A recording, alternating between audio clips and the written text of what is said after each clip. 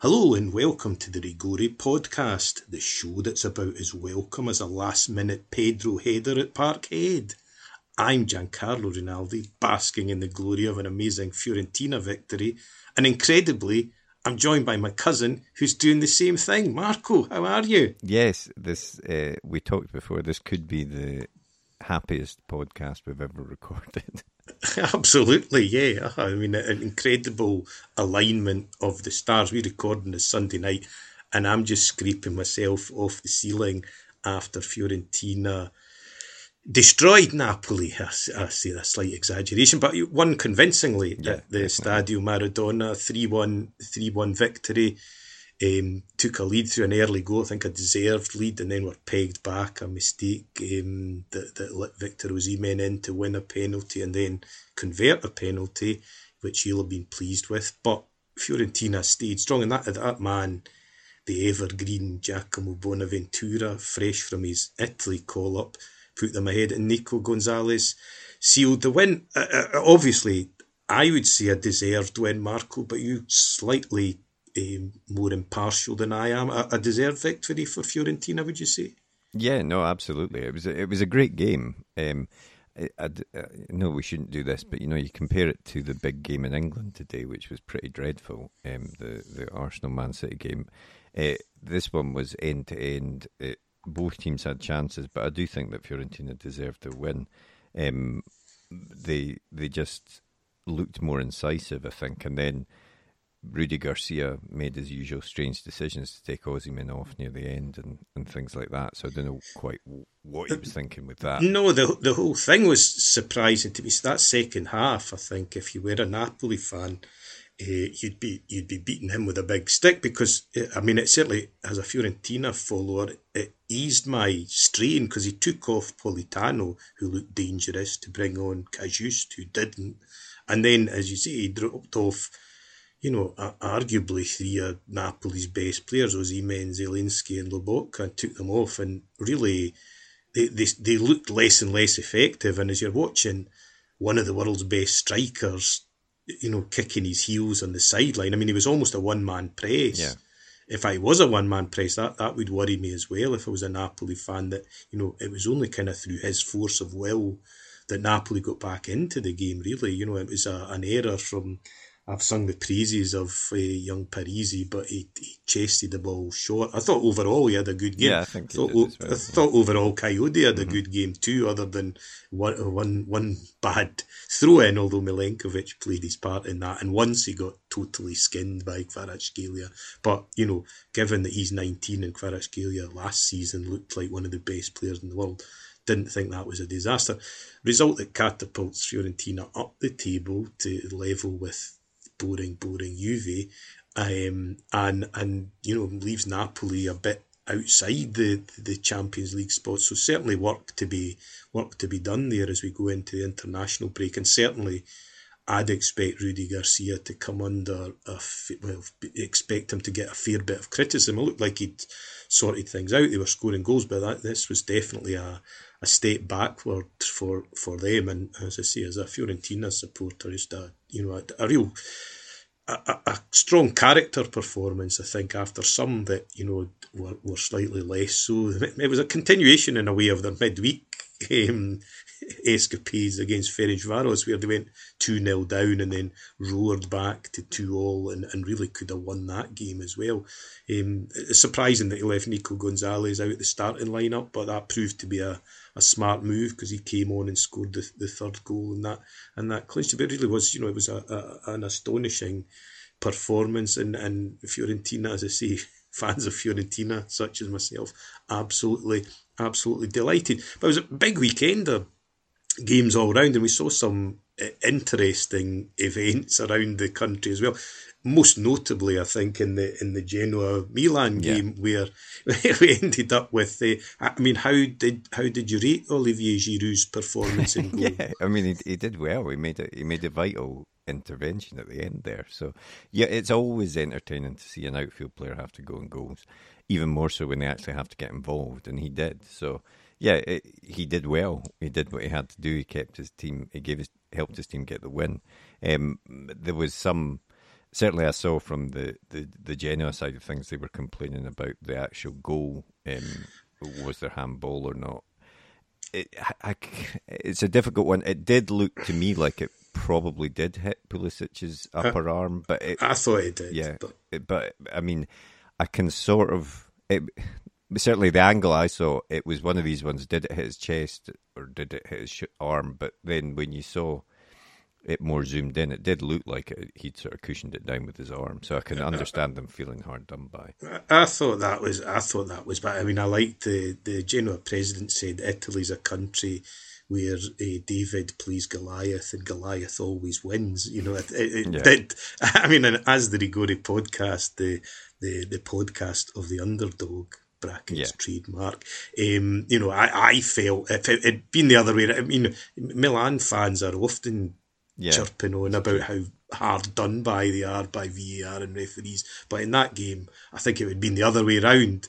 If Genoa had scored a goal like that, I think they would have been reaching. I mean, the thing is, there's two issues, I suppose. Should it have been? It was such a lovely technical gesture that, I mean, I'm almost happy for the goal to stand, you know, but it seems that, allegedly anyway, any handball, be it accidental, be it whatever, in the final action of a goal should be disallowed. So, you know, that was that.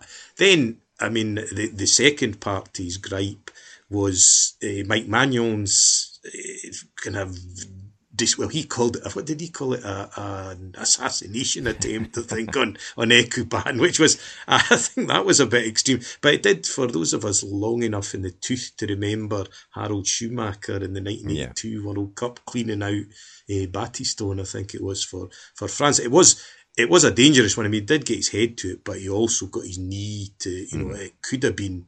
Luckily, it wasn't in the boy's head, but it was a pretty dangerous one. I mean, I don't think Magnon had the same vicious intent that you could see looking back at Schumacher, you could see in his eyes that he was going to take out. Whereas I think that was there was genuine determination, but it was dangerous, and it does then leave, I think, Milan without Maignan and Theo Hernandez for the upcoming game with Juventus. So, you know, that was a blow to them. But Genoa fan, but it's always entertaining, as you say. And I mean, actually, the game finished with 2 outfield players in goals, because then Genoa's goalkeeper got sent off for a killer tackle. Not really. It was he lunged in late in the game, and for a few seconds anyway, we had 2 outfield players in goal. So eventful stuff. But the overall outcome of that, incredibly, is that Milan sit on top of the league, or joint top of the league anyway, despite having taken that scalping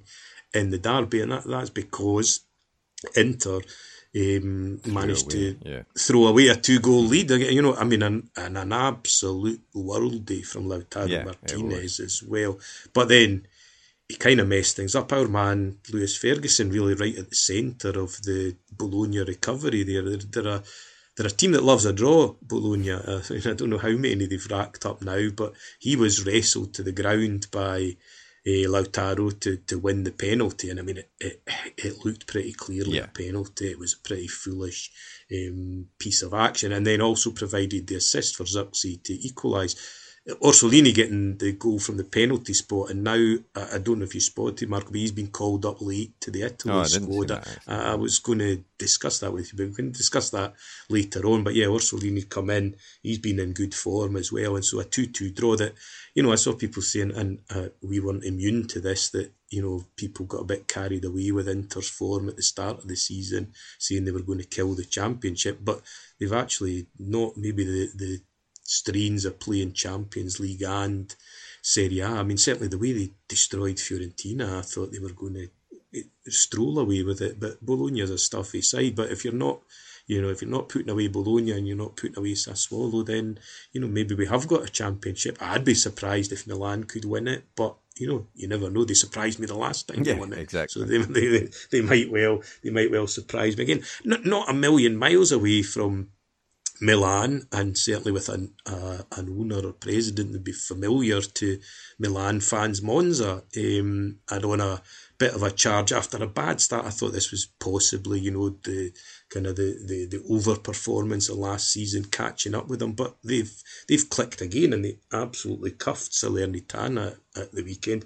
I mean, a guy who must have been close to an Italy call-up called Pani scored the opener. He's been in cracking form, and then they just went on and battered Salernitana. The flip side to that, Paulo Sousa under severe pressure at Salernitana, and maybe rumours that Super Pippo Inzaghi might come in, so we could have the brothers in Serie A. And well, I mean, first of all, Marco, Monza, playing some good stuff, looking good, but also would Super Pippo be the answer to Salernitana's problems, do you think? Yeah, no, I think Monza have progressed pretty well. Doing what they need to do in this second season in Serie A, it can always be tough to, you have a decent first season, but then reality can catch up. But they seem to be coping quite well. I also wanted to shout out to Vignato scoring the second goal, who I think is quite an exciting little player, and I don't know. I was surprised that he wasn't called up for the youth teams. It is the young one. I know there are several brothers. Yes, yes. Samuele. Well, that was a goal in his debut, or his first start, certainly in Serie A. So that's exciting as well. And then Pessina completing the job. No, they've got a nice and an old familiar face, Papu Gomez, popping up for them as well. So if you can bring in quality like that, you're certainly, I think, survival's not in doubt, and it's kind of like a free hit. I think they can go for it, and who knows how high up the table they can get. Yeah, absolutely. But as I say, the flip side for Salernitana, all this.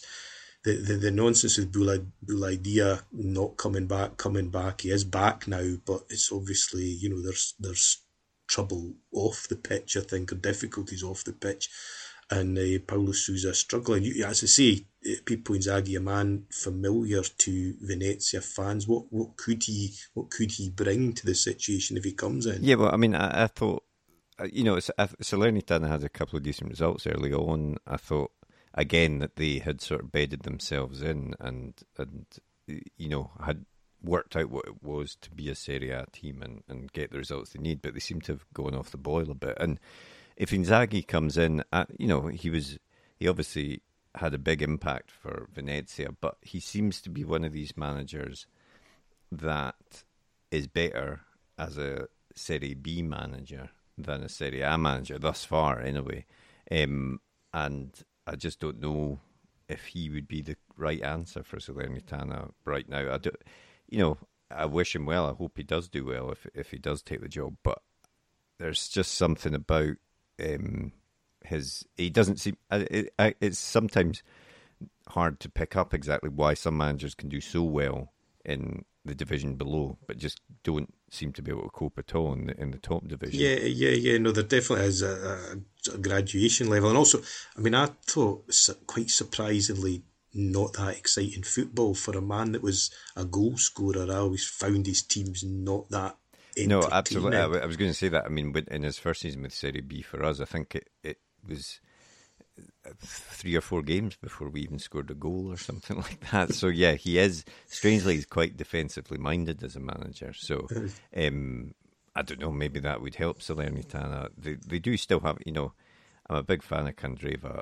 He's a sort of cult player that seems one of these players that seems to have blossomed the older he's got. And and I know I've had my issues with Salernitana on this podcast before, but they have played some good football. So I think they've got a good enough team to survive this season. But we'll need to wait and see who is the manager. Absolutely. And I mean, as I said, we gave away at the start, this is going to be the happiest podcast ever. So let's dip down to Serie B and see, the big game of the weekend, undoubtedly, even allowing for our bias, was Venezia against Parma. And, it looked like an absolute humdinger of a game, Mark. I watched the highlights and end-to-end chances at either end, the ball hit coming off the post. I think possibly a controversial decision for you to discuss as well. But I mean, how was your heart rate through that game? Yeah, it was a tense one. I mean, what pleased me was that from the very start we tried to match Parma. We started dominating the ball, but they did have a couple of early chances. They looked quite incisive up front, and I could see why they're top of the league. And they did hit the post with an early chance, but our second half performance was just phenomenal. Started off brilliantly. Poyampalo laying off the ball to Buzio, who ran through, finished well. Then Buzio, who I want to say man of the match performance, he was everywhere on the pitch.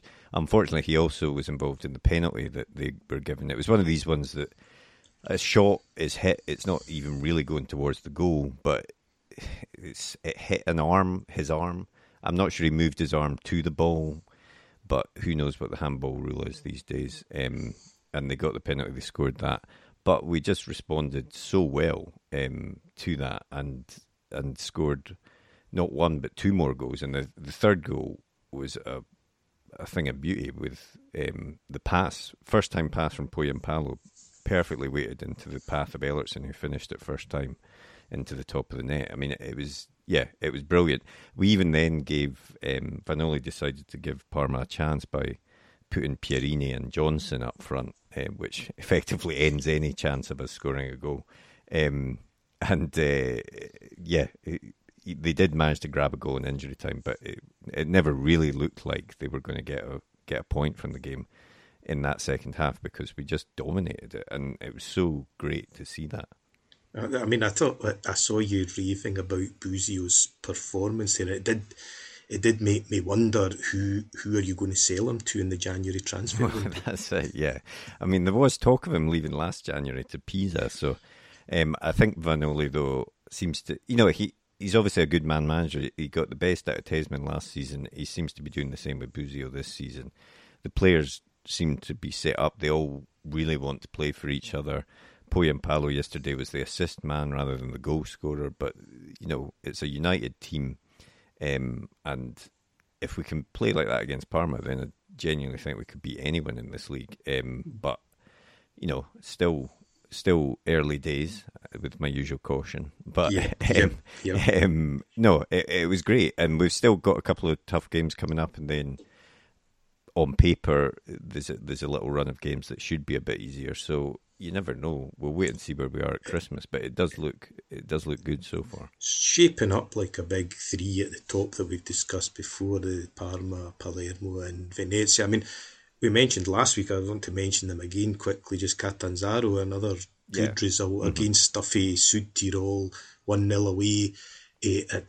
One of the reasons I'm mentioning it is because Pietro Gemello scored an absolute worldie, and he was an ex-Fiorentina youth player. And I should mention, for regular podcast listener Chris King, also an ex-Pro Vercelli legend as well. But because I was looking at the stats, I think they've got the second most goals scored, the highest possession level of any team in Serie B, and also the most shots on target. So for a team that's come up, I think it's after 17 years away from Serie B, they're back up. And, they're doing really well.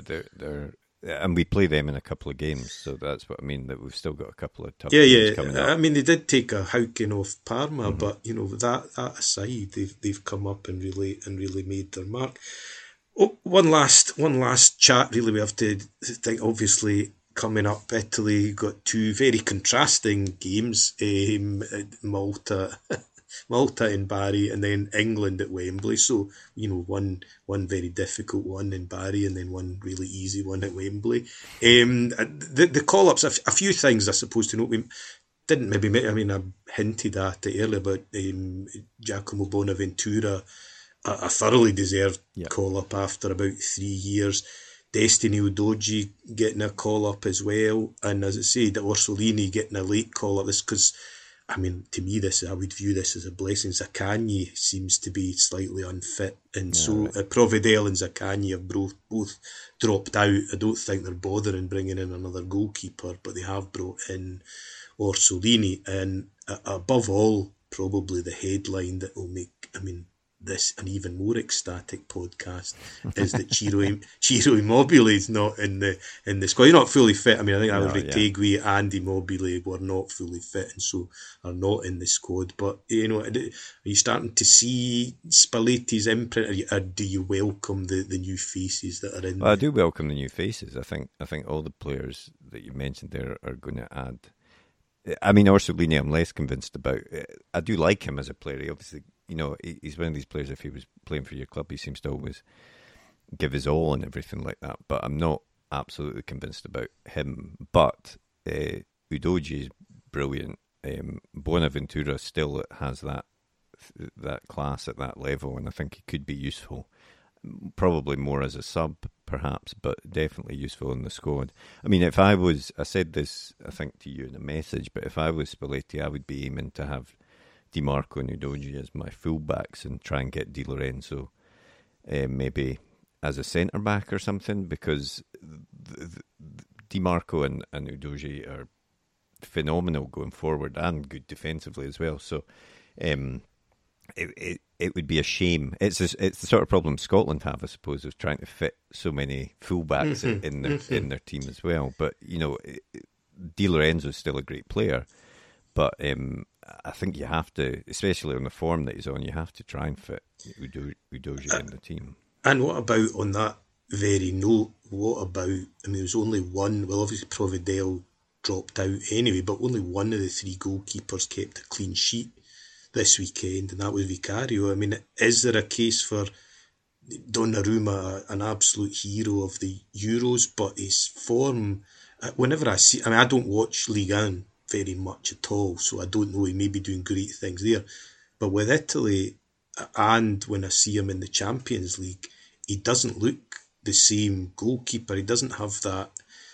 He looked unbeatable, but he looks quite beatable now, whereas Vicario is in great form. I mean, is there a case for dropping Donnarumma out the side? For it, but I suppose Spalletti's hesitation might be that, if he does that, then it's very difficult for him to start playing Donnarumma again at that point. So yeah, it's a very tricky one to deal with, I think, because it's not like any other position, is it? You can't. Managers tend not to just swap in and out goalkeepers depending on form and things like that. They like to have a fixed number one if they can. So I don't know. It's a tricky one. Who would you pick? Definitely on form, you'd pick Vicario over Donnarumma, but I suspect we'll still see Donnarumma.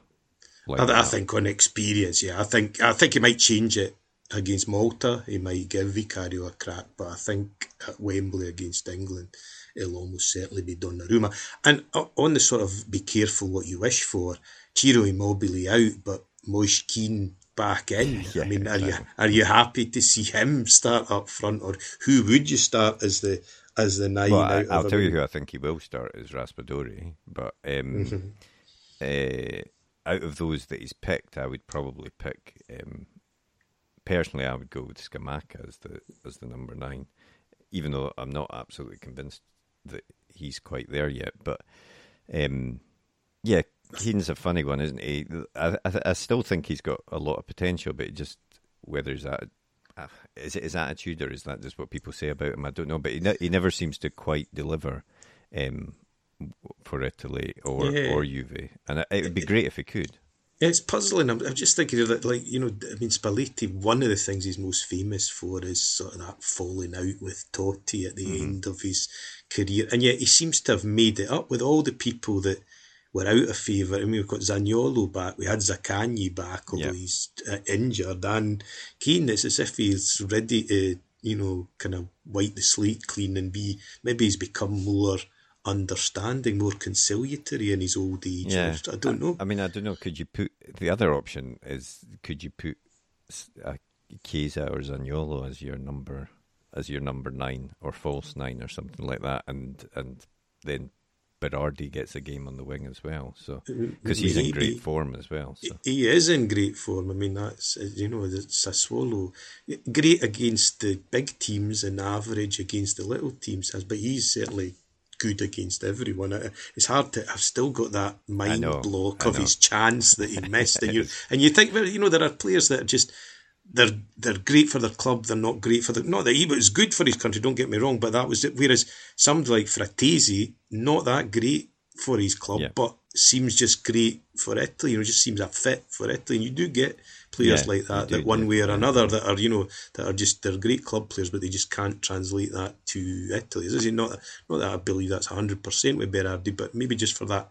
He doesn't deliver that extra X factor that he can deliver for Sassuolo. So, yeah, it'd be interesting to see what he does. I mean, I wonder if even, as you say, Raspadori as a false nine and play, wide men round him. I don't know. It'd be interesting to see. He'll certainly experiment, I think, against Malta, and then it'll be a more tried and tested. Surprised to see Biraghi in the squad, not to be downbeat about my own club's player, but he did have a terrible game against Ferencváros and he didn't look fully fit, I don't think. So I'd be worried if he was in the starting lineup, certainly against England. But we shall see what happens. But we won't be around to discuss that because we take that as an international break. We also take as our break on the Rigori podcast.